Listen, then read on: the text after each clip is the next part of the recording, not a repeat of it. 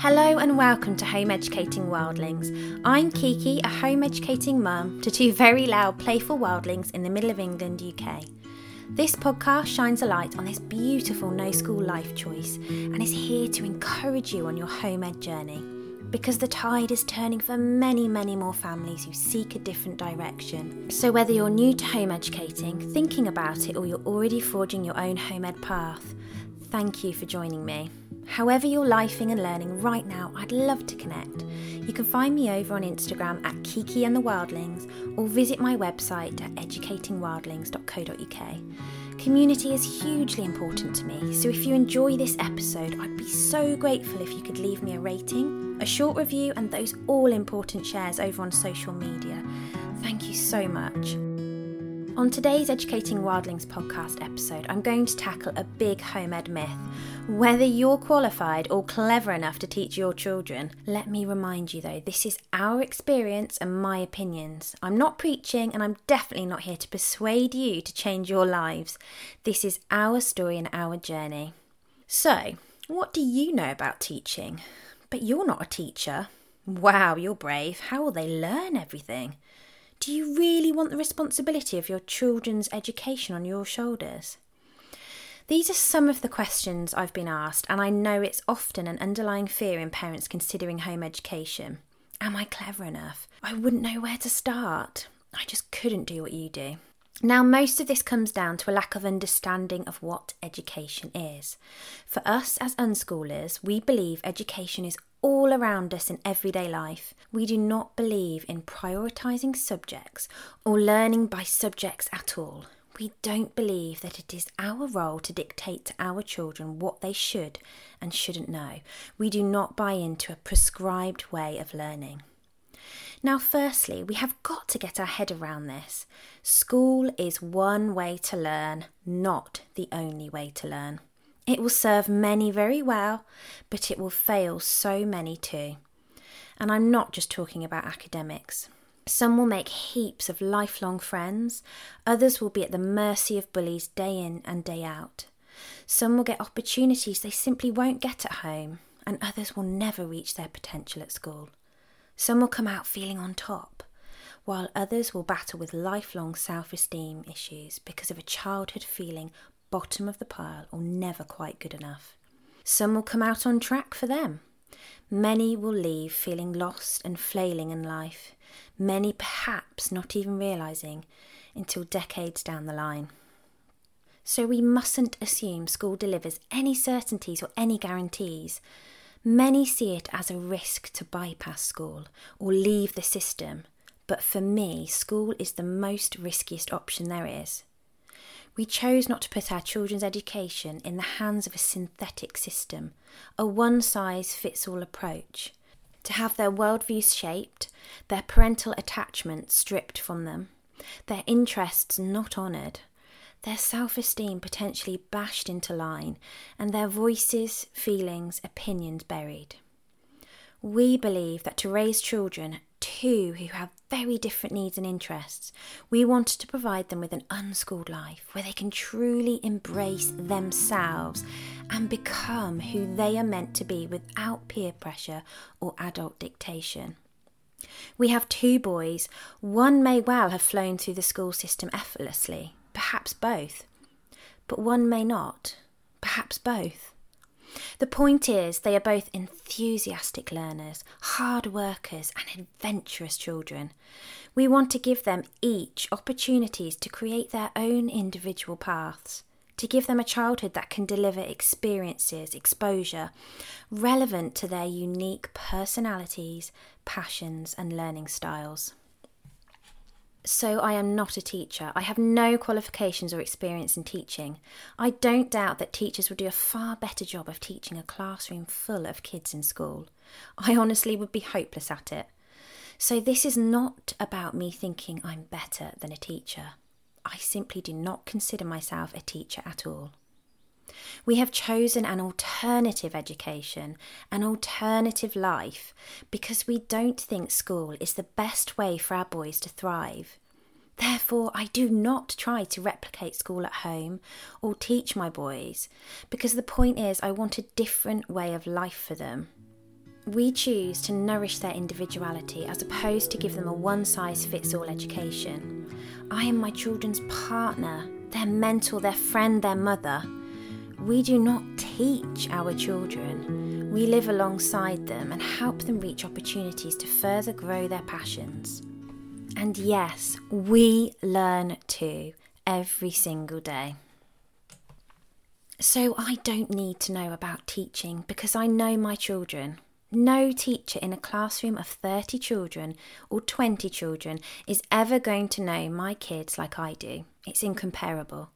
I have the time, the love, the connection, the will, the deep understanding of my children as unique beings. I want them to thrive as unique people. I want them to know how to look after their mental and physical health, to understand and celebrate themselves, to focus on their passions ahead of curriculum, and simply enjoy life. So do you need to have a teaching degree to give your kids a full and happy life, rich in exposure, experiences and connection? I think you know the answer. Absolutely not. Do you have your children's best interests at heart? Again, I think you know the answer. Absolutely yes. Put beautifully by Ghandi, there is no school equal to a decent home and no teacher equal to a virtuous parent. So how much work does all this take? Well, I do not plan like a teacher, nor do I mark, measure or test my kids. No. I observe them a lot, naturally through our days. I spend so much of the day with them, so I know what their interests are, what's challenging them, and what they're working towards. I will spend 1 or 2 evenings a week researching complementary materials, experiments or podcasts they might be interested in, or documentaries, books for them to feast on. I try to carve out a few hours at the weekend, perhaps to go to some local charity shops to get some books that, to have a rummage around to see what I might be able to find them to do with their interests. And I often spend a few hours or an hour maybe even on a Sunday evening planning our week, all based around their current interests. I will ask the boys what they want to achieve or how they want to spend their time the week coming up. We will plot in our day trip day, our nature time, play dates with all of our friends, our groups, and any extras such as a swimming trip, climbing, or library trip. I want to stress that we are incredibly flexible. The whole point of this way of life is that we can really listen to each of our needs. If we're in a bad mood, if we've not got huge energy levels and we don't fancy going out one day, we won't. And a big part of our life choice is interests change and being accepting to that. I think that can be hard sometimes for parents, but very much understanding that you could go away and spend a good few hours delving deep into a particular interest of one of your children, and then they simply wake up the next day and they've lost interest. And that can be frustrating when your time is so limited and you feel like you've wasted it. But it's never wasted. I will always bank up that info because I know at some point one of them will come back to it. And that's the kind of beauty, the thrill of this way of life, is it's being flexible, it's being spontaneous, it's being able to kind of jump from one thing to the next. And that's where the challenge comes in, and that's what I really enjoy. We are definitely not routine people by any means. It just simply doesn't work for us. I tend to like rhythm, so we have a natural rhythm to our week, and the interests will come and go. We often come full circle round a year later, back to an interest where we can dive a little bit deeper. But I love the choice the boys have. They can dive deep into anything that takes their interest.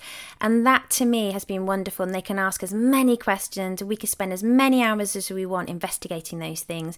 And I think that's something that really hit me early on, is the problem in schools is that, one of my sons has a deep history passion. And unfortunately in schools it's just not a priority in primary, and certainly not to the depth that he would want to go.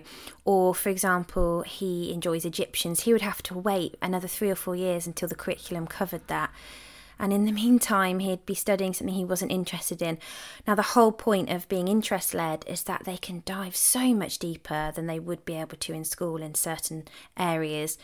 And that's all learning in itself, not only acquiring the facts around that particular passion, but then everything else that goes with that is just so exciting and just so fulfilling for them. So, whenever you are doubting yourself, questioning your abilities, remember, you love your children. You want them to thrive more than anything, and you will put the work, energy and effort into finding out about all sorts of random information, and you will educate yourself alongside them to ensure you are supporting them in the very best way you can. And naturally, as they get older, you will be less and less involved potentially. But whilst they're little, I have fully engaged in so many incredible subjects and topics. That's broadened my mind, no question. So don't forget you have the time to observe them. This is so key. You can take notes of their interests and the ways in which they are learning, such as their learning type or how they need to acquire information, whether that's through movement, through hands-on learning, auditory, reading and writing or visual. You'll know what doesn't work for them and where their frustrations lie. You may not always know what does work for them, but you're going to try different ways to help them. Because when you home educate, you have the time and opportunity to listen, understand their unique ways and respect these needs. No teacher could ever compare to this. Remember, you can give them what they can't get at school. You can give them the time and guide them with a child-led way of life, where they can feel confident, motivated and in control of their time and ideas. They'll feel empowered by this. We can admit we don't know the answers and we can investigate together as a family. That's okay. We are not the knower of all things.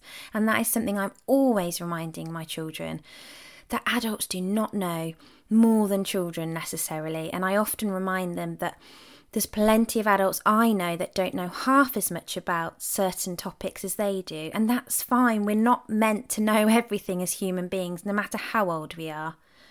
So if you've got parents or friends who say you can't teach, feel safe in the knowledge that you are the most dedicated and you love them more than anyone. Have the confidence that you are the person to do this, the best person. You've just got to believe in yourself and your children. Just trust your children and trust yourselves. So let me leave you with this encouragement. You might not be a teacher, but you know your kids better than anyone. You have the love and connection to make them feel secure and content. You will make the time and research to find out what makes them tick and how they learn best as individuals. You care and support them to pursue their passions, curiosities and interests. You can nourish their hearts and minds and let their spirits stay wild and true. You are more than you will ever know and they will ever need.